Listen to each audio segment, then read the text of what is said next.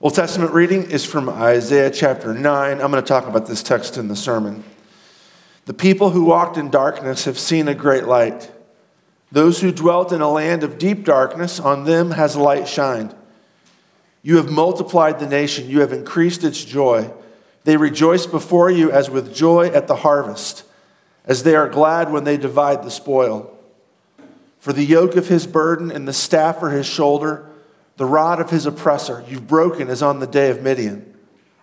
For every boot of the tramping warrior in battle tumult and every garment rolled in blood will be burned as fuel for the fire. For to us a child is born, to us a son is given, and the government shall be upon his shoulder, and his name shall be called Wonderful Counselor, Mighty God, Everlasting Father, Prince of Peace. Of the increase of his government and of peace there will be no end. On the throne of David and over his kingdom, to establish it and to uphold it with justice and with righteousness, from this time forth and forevermore.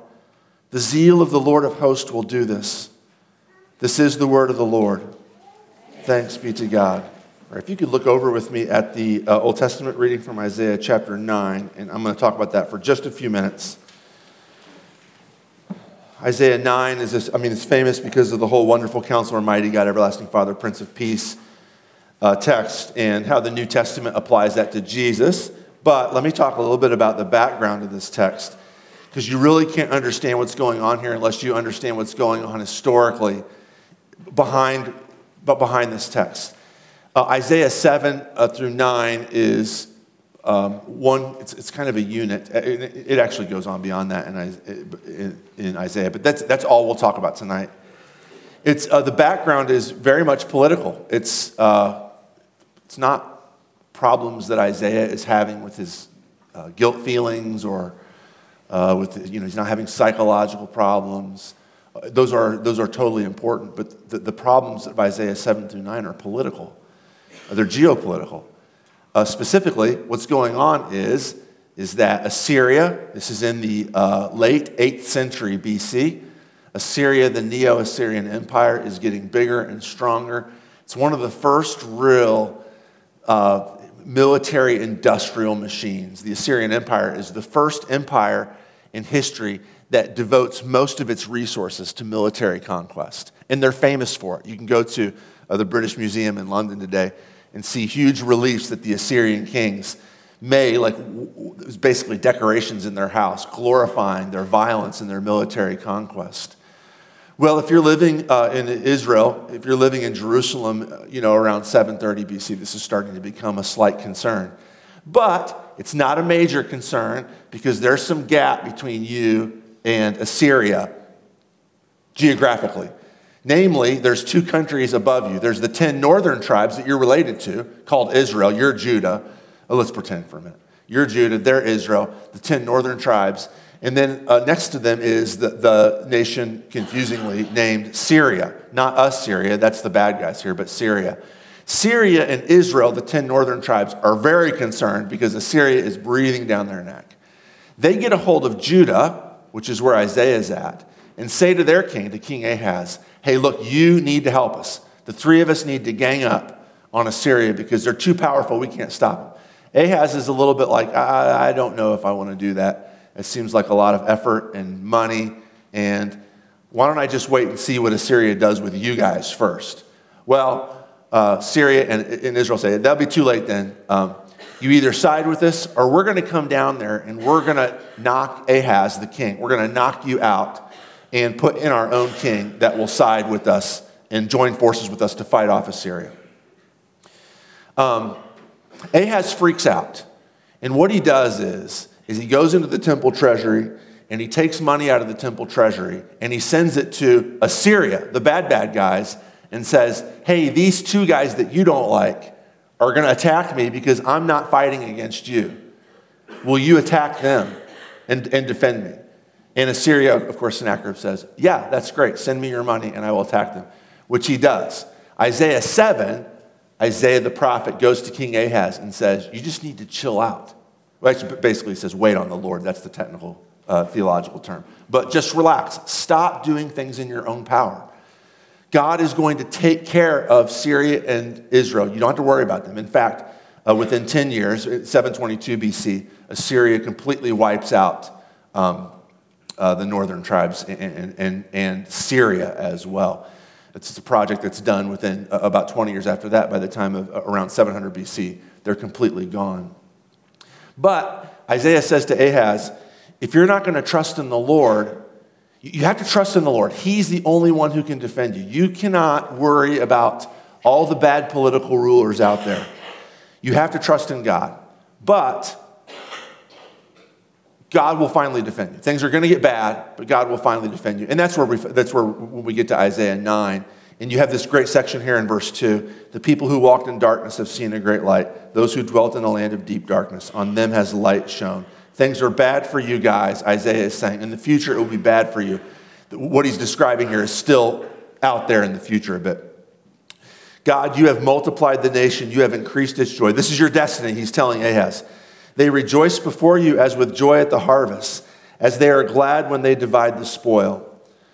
For the yoke of his burden, so now he's talking about Assyria, the yoke of Assyria's burden and the staff for his shoulder, the rod of his oppressor, you have broken as on the day of Midian. Now, for those of you who are familiar with the Old Testament, you'll remember the story of Midian being defeated by Gideon. Just a few, the 300 soldiers, and they really don't do a lot of fighting. They smash some pottery and wave some torches in the air and blow some trumpets, and then God defeats the Midianites for them. He says, that's going to happen again.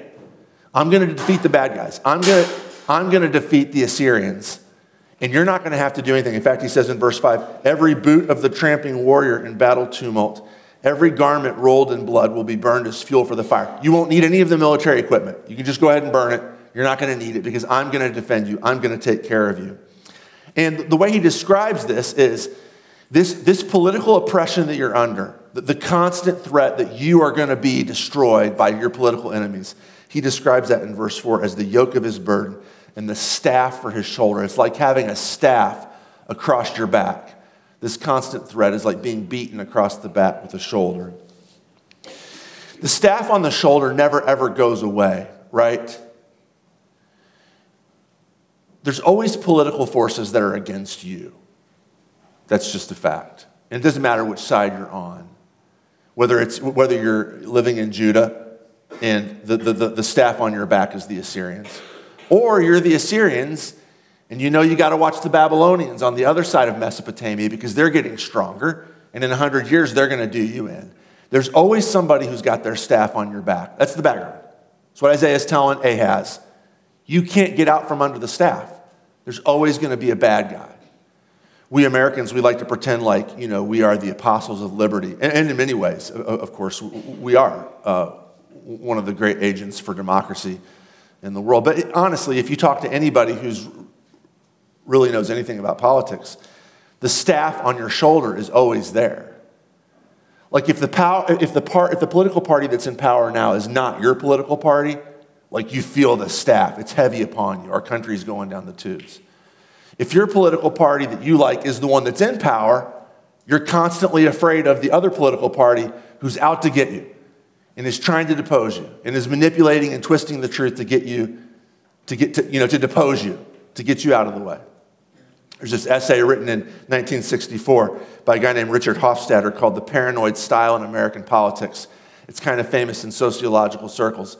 And when he wrote that, he was kind of taking shots at the cultural right. Most political commentators and sociologists today say it really kind of applies across the spectrum. But his point, even as far back as 1964, was that Americans really, really believe in liberty, but they're constantly paranoid. They're constantly paranoid about the staffs on the shoulders that are out to get them. You can't escape it. Whether you have political agency or you don't, it's always there. Now, maybe one of the solutions would be like if you could get absolute totalitarian political power, then you wouldn't have to worry about that because you would be completely free of all sorts of enemies. But again, Assyria had that, and they couldn't let up for a second because there's always people who are out to get them. So think if you were, just as an example, if you were Vladimir Putin right now and you were like the unquestioned locus of authority over one of the largest nations in the world. Do you think that he sleeps easily at night, even though he has all that power? I guarantee you he doesn't. Whether it's the Wagner Group, which is taking 25,000 soldiers to Moscow to depose him, or any number of groups that are trying to get rid of him and depose him. He's constantly worried about that. Hitler was constantly worried about people who are trying to overthrow him. You cannot escape the staff of oppression upon your shoulder. It's unavoidable. So, what's the solution then? The only solution that we have here, the one that Isaiah poses, is this. God is going to have to do something to take that staff off your shoulder, and he's going to have to carry it on his own shoulder, which is what he says down in verse 6. For to us a child is born, to us a son is given, and the government will be upon his shoulder. The staff will be removed from your shoulder. The staff of political oppression, the staff of political power will be removed from your shoulder and will be put on his shoulder. He will carry the government completely. And unlike all the Putins of the world and all the Sennacheribs of the world and all the other political powers of the world, this one's going to be different. His is going to be infinitely good and powerful. His name will be called Wonderful Counselor, Mighty God, Everlasting Father, Prince of Peace. Of the increase of his government and of peace there will be no end. Americans are very, very suspicious of the increase of any kind of government. But we can be sure here from Isaiah that Isaiah at least considers this to be an extremely positive thing. The increase of Jesus' government, there will be no end to it. On the throne of David and over his kingdom, to establish it and to uphold it with justice and with righteousness from this time forth and forevermore. The staff is taken off of our shoulders and it's placed upon his shoulder. He becomes the king of the universe and he rules over everything. He rules over every political power and every potentate. And he rules over all the nations. And this is a good thing. And of course, the way he does it, we're not going to focus on this tonight, but it would be totally remiss of me not to say this. The way he does it counterintuitively is not with an army, not by flexing his muscles, not by putting down all his opponents, but by being put down by his opponents, by being killed, coming back to life, which makes him invincible and undefeatable, and thus he rules over the whole world. Now, there's two ways to interpret this here. And you kind of know where I'm going. Actually, this is the same sermon I preach every single every single Christmas Eve. I don't know if anybody notices that. I'm probably the only one who does. But I just use different text every time. But all the Christmas Eve texts are extremely political. And so what are you going to do? There's two ways that you can take this. One is the wrong way. I'll give you that one first. We can say this is a spiritual government. That Jesus really isn't concerned about politics. That's kind of the secular world business, the natural world. Jesus is concerned about your soul. Jesus wants to rule over your heart. Jesus wants to take away your guilt, the staff of your guilt, the staff of your uneasy conscience. That's true. We're not going to shortchange that, but it's much bigger than that. And I'll tell you why. First of all, it's not the way the Bible works. It's a very, very, again, to quote myself from the sermon this morning, it's a very sort of a white person modern way to see the world, that there's a secular side of the world and a religious side of the world. That's not the way the Bible sees it. There's no distinction between the secular and the sacred. There is no difference between the spiritual and the physical. There's no difference between real political powers and mystical, demonic, or angelic powers. They all work together. See the book of Revelation, which we worked through last year. All the political powers that be are actually controlled by spiritual powers on the other side of them who control them.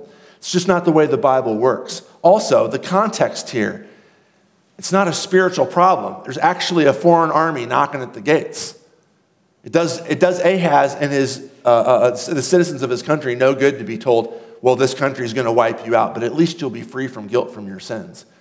That's not the point. Guilt from sins is extremely important, but a part of being freed from guilt of sins is being freed from the evil political oppression that lays upon their shoulders.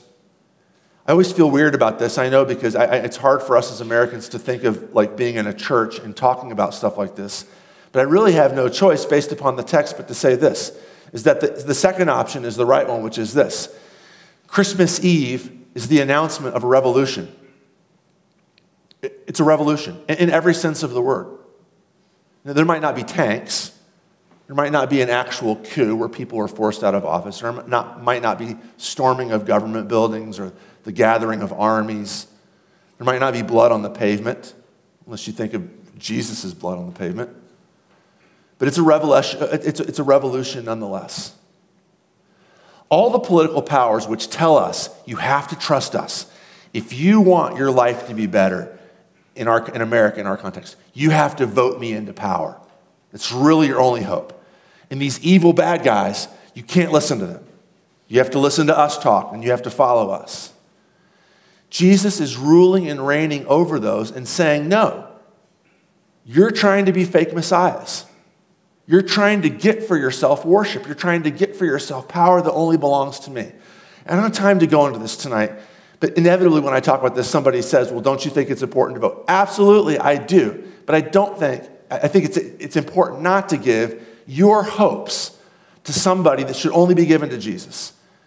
It's extremely important. In fact, it would be idolatrous to place your trust in a human being that should only be placed in Jesus. That's the message tonight. I mean, this is why, Jensen just read from us Luke 2, and I did preach on Luke 2 last year, and if you remember, which of course you don't, the great shadow hanging over this, Linus Van Pelt quotes this in the Peanuts Christmas special, and it's super touching, it's beautiful, about the angels and and the glory to God in the highest on earth, peace and wisdom. But the shadow that hangs over that whole text is the shadow that rears its ugly head right at the beginning. Caesar Augustus. He's demanding that the world pay census to him as a sign that he is the one true Lord. That was one of his titles, Lord. That he is the one true Savior. Soter, Savior, that was one of his titles. That he is the one true peace bringer. The bringer of pax, that was one of his titles. And into that is this little baby that Caesar is destined to murder. And Luke tells this story. Jensen read this story to us. And it's this crazy insistence that when the Caesar murders this innocent person, it will be his downfall. That by doing this, by executing, by lynching this innocent construction worker, he will unleash the most powerful, cosmic, political, spiritual, psychological, relational, financial, mental, physical force that the world has ever seen. The power of the infinite God unleashed through the death and resurrection of God himself, who now, since he's risen from the dead and is risen to God's right hand, rules and reigns over all the political powers in the world who think that they have power, but they're not. They're playing in the sandbox while the one true king rules over them. I don't have time to explain this too. I know they do bad things. If Jesus is really in charge, why do they do bad things? That's a whole other sermon, maybe a whole other sermon series. But just for right now, let's insist that the government sits upon his shoulders. His name is Wonderful Counselor, Everlasting Father, Prince of Peace. And of the increase of his government and of peace, there will be no end. You get a little taste of this here and there. And I told you this, again, I told you this is the same sermon I preach every year. But last year, I just gone to a concert at the Alton Symphony where Harry plays cello. And some of you were there too. I know Debbie was there. And one of my favorite things about this is that it's at Lewis and Clark Community College. And if you've been, it's Hathaway Hall, which is on campus. It seats, 2,000 or 3,000 people. And it's packed out. And there's this Christmas carol sing near the end of the concert where the orchestra plays and everybody sings. And each year, last year and this year both, I've been moved to tears because here in the middle of this campus, which is devoted to learning and is a really fine place, I teach at Lewis and Clark, is 2,000 to 3,000 people. And I don't know if they all realize what they're doing, but they all are singing as loud as they can, "Joy to the world, the Lord has come. Let earth receive her King." And every year I think, how are we allowed to do this? Like, this is revolution. We're saying there's one true king, and he's come in the person of Jesus of Nazareth. We're insisting that he is the one who brings joy, that he's the one who brings peace, that he's the one who's Lord of all. And I don't know why the authorities still let us get away with it. But if they knew what we were singing, they would stop us. Because it's a danger to them. And it's a danger to their false messianic pretenses. Not that all politicians are bad. I'm not saying that. But what I am saying is the claims of Jesus are universal. They're not just about in here. They're about out there. He's taking over the world. Tonight, Christmas Eve, is the announcement of that. Tonight, Christmas Eve, we are being invited to participate in the announcement of the revolution. Let's stand and pray.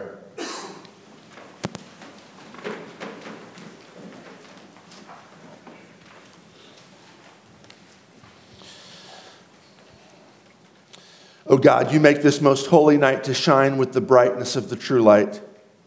Grant that as we have known the mysteries of that light on earth, we may also come to the fullness of his joys in heaven, through the same Jesus Christ, your Son, our Lord, who lives and reigns with you in the Holy Spirit, one God, now and forever.